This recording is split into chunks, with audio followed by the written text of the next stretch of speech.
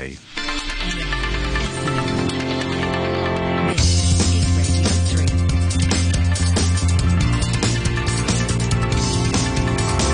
Money Talk. Good morning, it's 8:03 in Hong Kong on the 29th of November. A very warm welcome to Tuesday's Money Talk on Radio 3. I'm Peter Lewis with the business and finance headlines. COVID-19 cases on the mainland have jumped above 40,000 to a fresh record high for the fifth consecutive day. Mostly peaceful protests against COVID restrictions have spread across the country and have been witnessed in at least 10 cities, including Shanghai, Beijing, Wuhan, Nanjing and Xinjiang. On Monday, Xinhua, in an editorial, called on the country to stick unswervingly to the principle of putting the people's lives first and to prevent importing the virus from overseas and prevent it rebounding domestically. Hong Kong's trade performance has slumped further, with the value of total exports shrinking 10.4% year-on-year in October. This marked a sixth straight month of declines and outpaced the drop of around 9% in September. Exports to the mainland, the United States and the European Union recorded double-digit plunges. Imports, meanwhile, fell by 11.9% from a year earlier. Secondary home prices in Hong Kong have fallen for a fifth consecutive month to their lowest level since November 2017. October home prices slumped 2.4% month on month, the biggest monthly drop of the year, accelerating from the 2.1% decline recorded in September. Compared to a year ago, prices were 11% lower. And a top Federal Reserve official has warned the US unemployment rate could hit 5% next year, and interest rates may need to rise to the 5 to 7% range to be restrictive. John Williams, president of the Federal Reserve Bank of New York, said he expected the unemployment rate to rise from its current level of 3.7% to between 4.5% and 5% by the end of next year. And he said the US central bank needed to do more to stamp out price pressures. He described inflation as the number one economic concern across the globe, adding that rates will need to be kept at a sufficiently high level all through 2023 and into 2024. On today's Money Talk, we're joined by James Wong from Lead Securities and Sunil Kashyap at FinMet. With a view from South Korea is Peter Kim of KB Securities. Money Talk on RTHK Radio 3. On Wall Street, US stocks were hit by the protests in China, with investors worried about supply chains and uncertainty about the outlook for the world's second largest economy. The S&P 500 dropped 1.5% to end at 3,964. The Dow lost 498 points, or 1.5%, to close at 33,849. The Nasdaq Composite ended the day down 1.6% at 11,049. Apple dropped 2.6% after Bloomberg reported that unrest at Foxconn's iPhone City factory in China could mean 6 million fewer iPhone Pro units for the year. In Europe, the Pan-European Stock 600 index retreated 0.7%. London's FTSE 100 fell 0.2%. Chinese stocks and the yuan fell as investors digested the growing unrest in mainland China and priced in more uncertainty. The Hang Seng sank as much as 4.2% at the low of the day, before recovering some lost ground to end the day 276 points, or 1.6% lower at 17,298, and the decline has pared this month's sharp advance to 17.8%. The Hang Seng Tech Index dropped 1.9%. On the mainland, the Shanghai Composite dropped 0.8% to 3,079. Despite today's declines, Chinese stocks are poised for their best month in 23 years, with the MSCI China Index currently up 20% for the month of November. Oil prices stabilised in the afternoon in New York, with Brent crude losing 0.9% after having fallen nearly 3% earlier in the day. It settled at $83.19 a barrel. Gold is 1% lower at $1,741 an ounce. The US 10-year Treasury bond yield, that fell 1 basis point to 3.68%. And the US dollar index traded 0.6% higher as traders rushed to safer assets in light of the protests in China. The euro fell 0.5% to $1.0350. The Japanese yen this morning is at 138.84. Sterling tumbled 1.2%. It's trading at $1.19.5 and 9 Hong Kong dollars and 35 cents. The offshore Chinese yuan plunged 1%, that's the most since May, to 7.25 versus the US dollar at one stage. This morning it's trading slightly higher at 7.24.5 versus the dollar, and cryptocurrencies succumb to the risk-off sentiment, with Bitcoin dropping almost 2% to $16,200. And taking a look around Asia-Pacific stock markets this morning, the ASX 200 is off 1/3%. In Japan, the Nikkei 225 down 0.75%. Over in South Korea, the Kospi is down 0.1%. But it does look like we're going to get a small rebound in the Hang Seng at the open of about 200 points.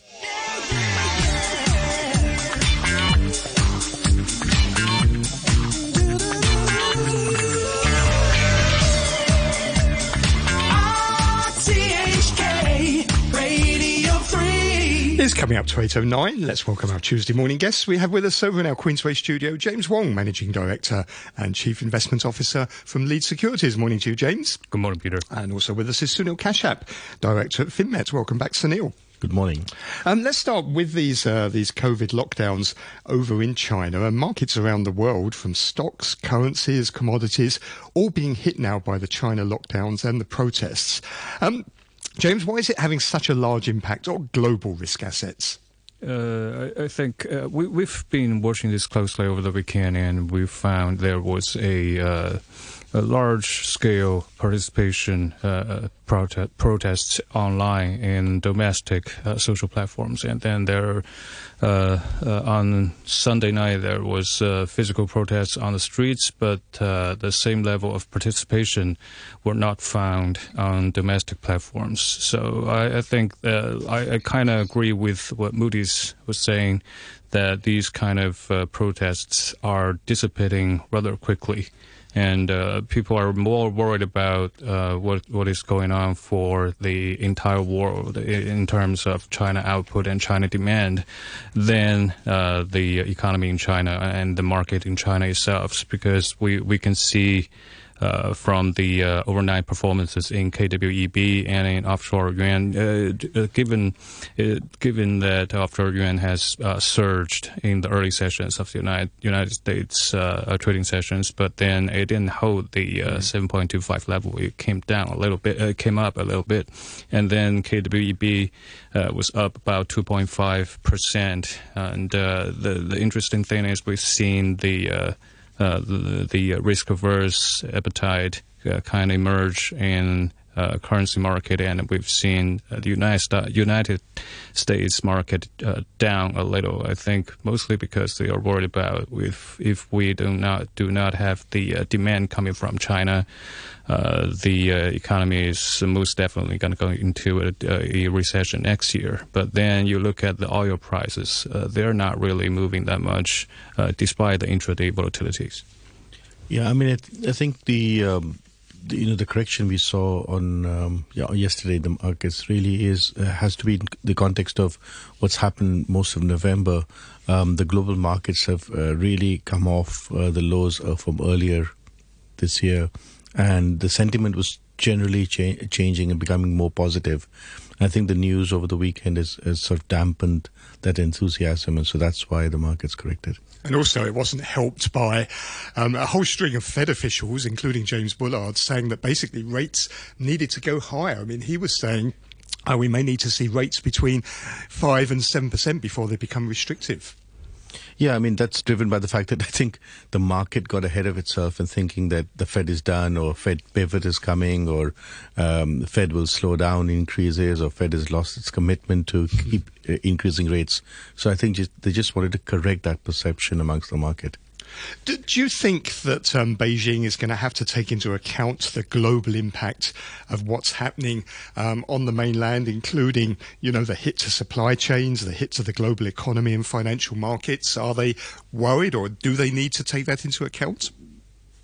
I don't really think so. Yeah, I think right now the local government and the central government are trying to decide the best way to exit. But given the cases, the number of confirmed cases are surging for 5 consecutive days and now surpassing 40,000 cases per day, and they are having a hard time deciding what to do. And I know it's tempting. I know the foreign media and foreign investors crave the comfort of certainty, but that's one thing that we don't have right now. And I know it's tempting to make bets, to make guesses and place bets alongside those guesses. But I would suggest to learn from a cautionary tale.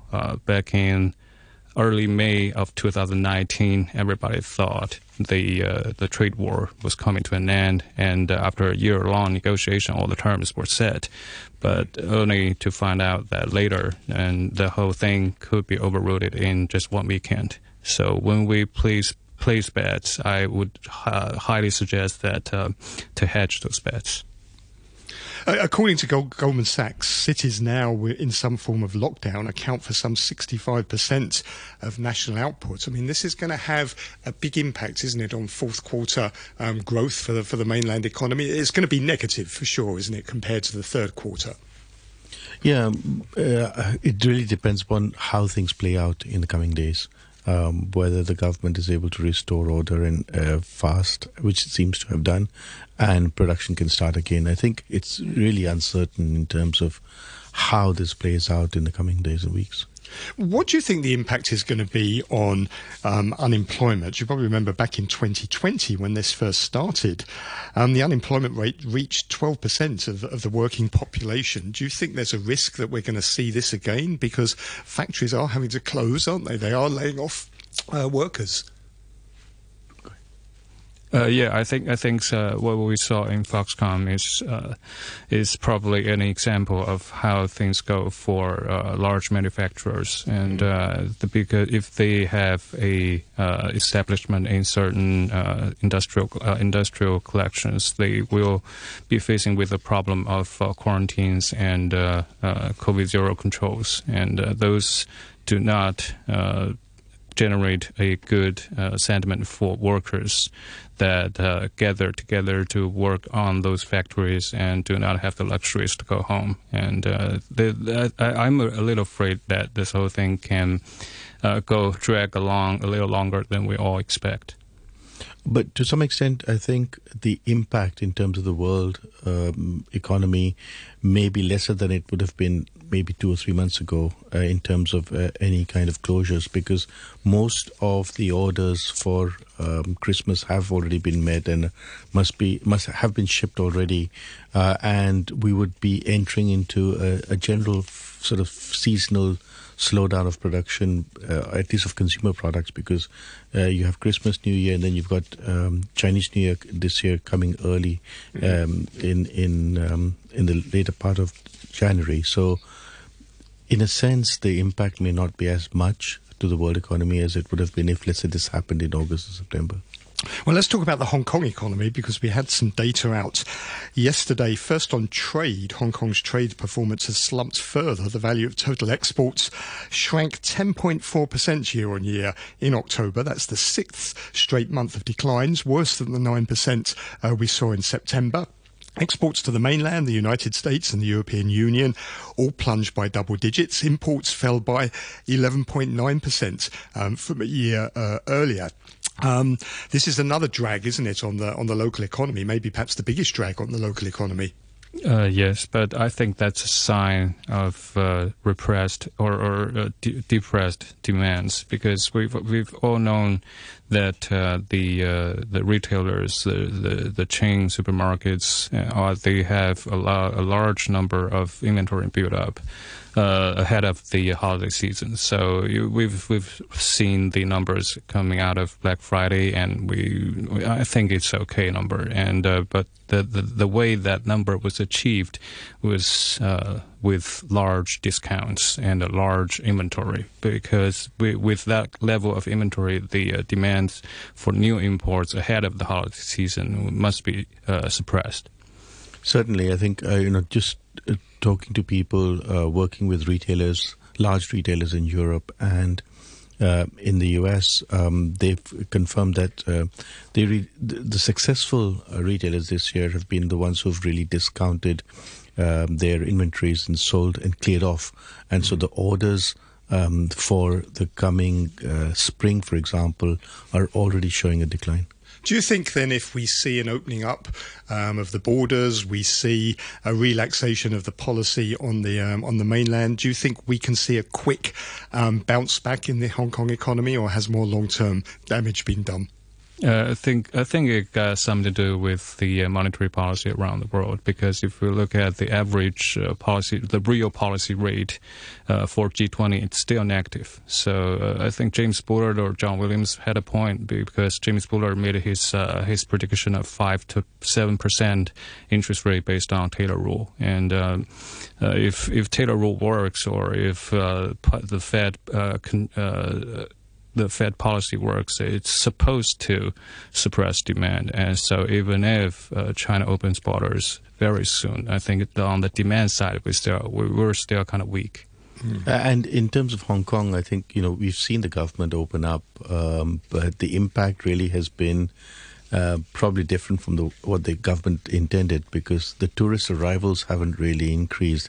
What is, however, happening is that people have used the relaxed COVID restrictions to travel out of Hong Kong much more, and I think you're going to see that in the next coming weeks over the Christmas and Chinese New Year holidays, that there'll be more people leaving Hong Kong and spending their money overseas rather than people coming into Hong Kong and spending money here. It's also hitting home prices, isn't it? These rising rates we're seeing now. The latest figures, October prices down 2.4% month on month, year on year, 11% lower. Is there a risk that to the Hong Kong economy that maybe what will happen is we just get a collapse of investment, especially that driven by the property sector, particularly if prices continue to fall like this? Yeah, I think the people in the real estate business had a hunch that this is coming, and this hunch comes as early as in January of 2022. And I've been talking to some big real estate agencies, like the top 3 real estate agencies in Hong Kong, and they had their worst quarter in about 20 years, exactly in the first quarter of 2022. And then they kind of know what is going on, and I think this has something to do with the talent exodus. I'm not exactly sure about the level of investment exodus, but hopefully there will be a new immigration scheme if we resume the investment in immigration scheme like before 2010. There will be more investment coming in, I guess. But I think also you should keep a context of overseas. So overall, what's happening to real estate, what's happening in Hong Kong is not very different from the markets in New York, London, Sydney, etc. So in the global context, I think the increase in interest rates and the mortgage rates is the one that's really creating this impact. What do we do to get Hong Kong then out of its slump? Because this is the 3rd recession now in 4 years. What does the government need to do to help? I mean, Hong Kong is so much dependent upon what happens to the mainland, right? So I think that's something that the government has to work on, and if at least if the borders aren't open, at least they should. If there's a way in which capital flow between the mainland and Hong Kong can be increased, that'll act as a catalyst to revive the local economy. Tell me a little bit about the local markets here. Obviously, they took a hit yesterday. Both Chinese stocks and the yuan declined. The benchmark index, the Hang Seng Index, it's still up about 18% month to date, isn't it, despite the declines of the recent sort of few days. So it seems to, initially it looks like it put in a bottom in sort of October. Do you think that sort of the worst is over for the local markets? I'm not really confident to say that. I think, it's probably over for 2022, but there would be a chance that we will see another plunge early next year before this whole COVID zero policy goes away. And like I said, if you're attempting to make any guesses and place any bets, better hedge them. Yeah, I think it's a volatile market. The market probably got ahead of itself in terms of selling earlier in the year, and what you saw in this month has been a little bit of profit taking of the shorts, and then probably people started going long. But then this news came in over the weekend, and then they've taken profits on some of the long positions. And on the currency, on the yuan? Yeah, I think yuan is still having a hard, rough patch ahead of it. So, probably we've already seen its lowest point this year. But again, like I said, the loosening of COVID-0 restrictions is a long process, probably longer than we expect. And a lot of things could happen during this loosening process, which we really don't want to see. But if those things happen, I think the yuan is going to take another hit. Yeah, I mean, you're seeing something very unusual right now. I don't think I've seen it at least the last 20 years, which is that the renminbi interest rates onshore are lower than US dollar interest rates. And so I think that's an indication of the fact that you're going to see continued weakness in the renminbi compared to the US dollar. Well, thank you both very much. Have a great day. That's Sunil Kashyap, who's Director at FinMet, James Wong, Managing Director and Chief Investment Officer from Lead Securities. You're listening to Money Talk on RTHK Radio 3. RTHK Radio 3. Time's coming up to 8:24. On the phone from Seoul in South Korea is Peter Kim, Managing Director and Investment Strategist at KB Securities. Morning to you, Peter. Yes, good morning. Tell me a little bit about the impact in South Korea of what we're seeing in China, both in terms of the market impact and also the economic impact. I think both of them have been quite profound. From a market perspective, obviously, China being the largest export destination, as well as being very much in the middle of the geopolitical sphere, both the investor sentiment and the overall economic impact has been profound. But I think it's important to talk about South Korea's decoupling, if you will, with China. That started from 2016 from that issue, which has put Korea under a bit of a silent sanctions from China.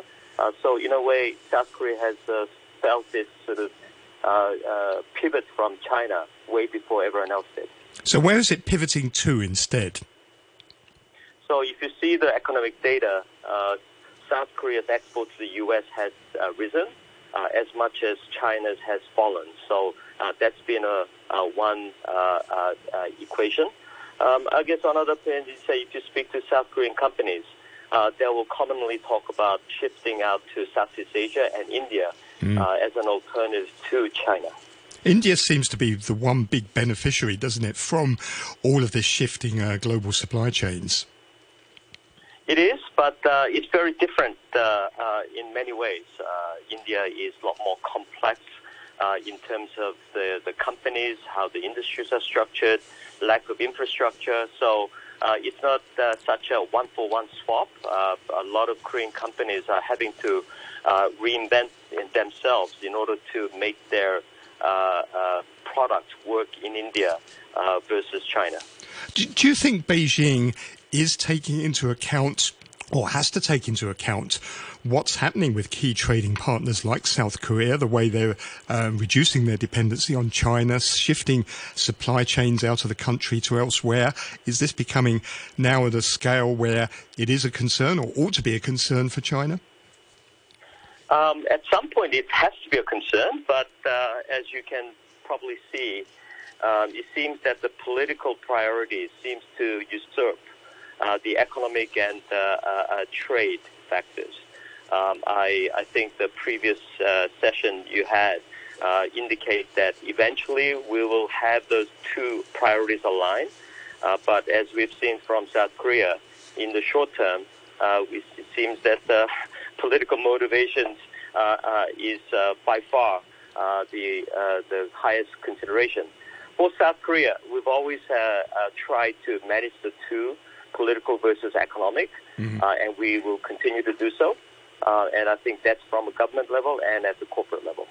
What was noticeable, though, at the Bali summit, at the recent Asian conference, was how much President Xi Jinping was reaching out and maybe being a lot more diplomatic to neighbours, including South Korea. There were a lot of bilateral meetings, weren't they? Very friendly meetings. Is this a sign, do you think, of maybe the political and the economic are coming together and Beijing is realising it has to take these things into account? I hope so. Very meaningful what happened in Bali, because Xi Jinping for the first time was willing to have a public forum in front of the media with South Korean president. It's very meaningful to remind ourselves previous South Korean president, President Moon, rarely had that opportunity, even though he was one of the most pro-China presidents that we've had. So I guess that tells you how much of a shift in stance that we're seeing from President Xi. And I think with the exception of the Canadian president, everyone is feeling the softening stance, and hopefully that will grow into something more meaningful down the road. Okay, Peter. Well, thank you very much. Sadly, we've run out of time, but it's always good to talk to you. That's Peter Kim, who is Managing Director and Investment Strategist at KB Securities. You're listening to Money Talk on RTHK Radio 3. Let me give you an update on the markets. First of all, in Australia, the ASX 200 is down 0.1%. In Japan, the Nikkei 225 off 0.2%. The Kospi in South Korea virtually flat, but it does look like we're going to get a rebound in the Hang Seng this morning of about 200 points at the open. I just want to tell you about our charity auction in aid of Operation Santa Claus 2022. It's a 24-hour online auction that we're going to open during Thursday's Money Talk. There are lots of fabulous items donated by local companies and organisations that you can bid for, and all the money we raise will go to the 15 amazing charities that every day are helping the needy of Hong Kong. And you can take a look right now and some of the things you can bid for when the auction opens at 8:25 a.m. on Thursday. You can register in advance, and even if you don't want to bid on any of the items, you can still make a donation to Operation Santa Claus. You do that by either going to the Radio 3 homepage. That's www.rthk.hk/Radio 3, or take a look at the Money Talk Facebook page, Money Talk on RTHK Radio 3, and click on the link to the auction website. Do take a look now. Please donate, and we'll be opening the auction on Thursday's Money Talk, so please join me for that then. Coming up after the news is Back Chat this morning with Jim Gould and Ada Wong, and do please join me again tomorrow morning. Time's 8:30. Here's Todd Harding with the half-hour news. The Chief Executive, John Lee, has submitted a report to the Central People's Government asking the National People's Congress Standing Committee to interpret the national security law. The SAR government wants to know whether overseas lawyers who are not fully qualified to practice in Hong Kong can take part in national security cases. This comes after the Court of Final Appeal rejected an application by the Department of Justice for leave to appeal against a decision to allow British lawyer Tim Owen to represent former media tycoon Jimmy Lai in his national security trial. Mr. Lee spoke after the court's decision. There is no effective means to ensure that a counsel from overseas will not have conflict of interest, and there is also no means to ensure that he has not been coerced, compromised, or in any way controlled by foreign government, associations, or persons.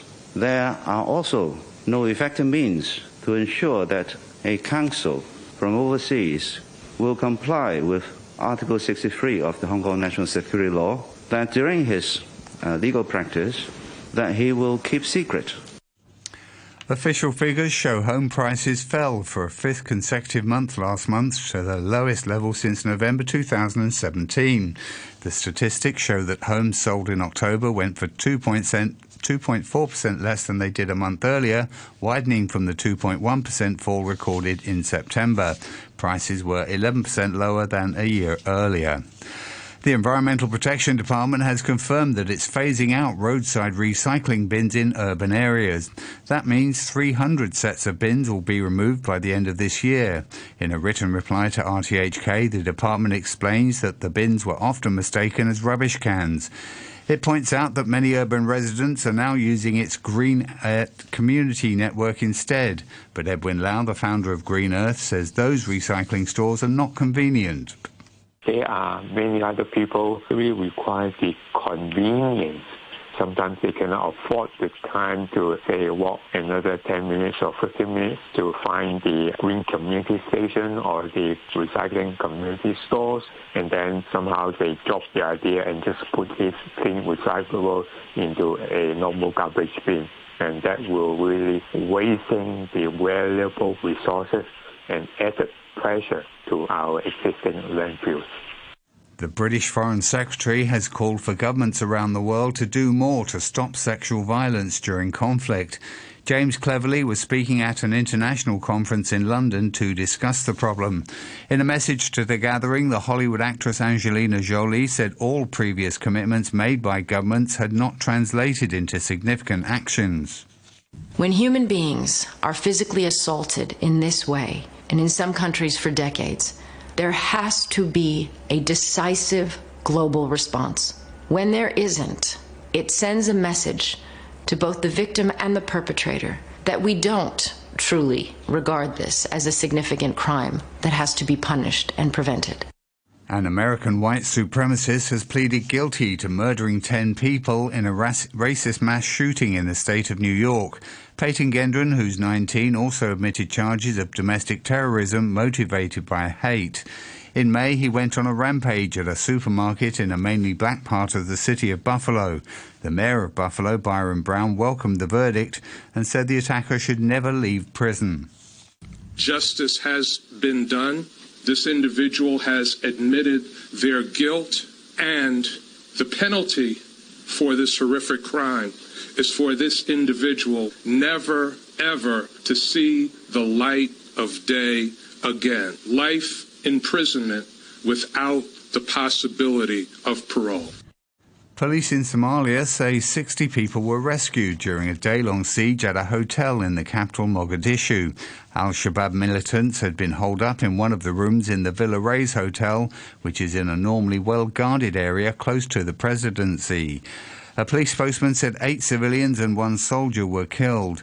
A junior government minister, Adam Orhirsi, was in a meeting at the hotel when the attack began, but managed to escape.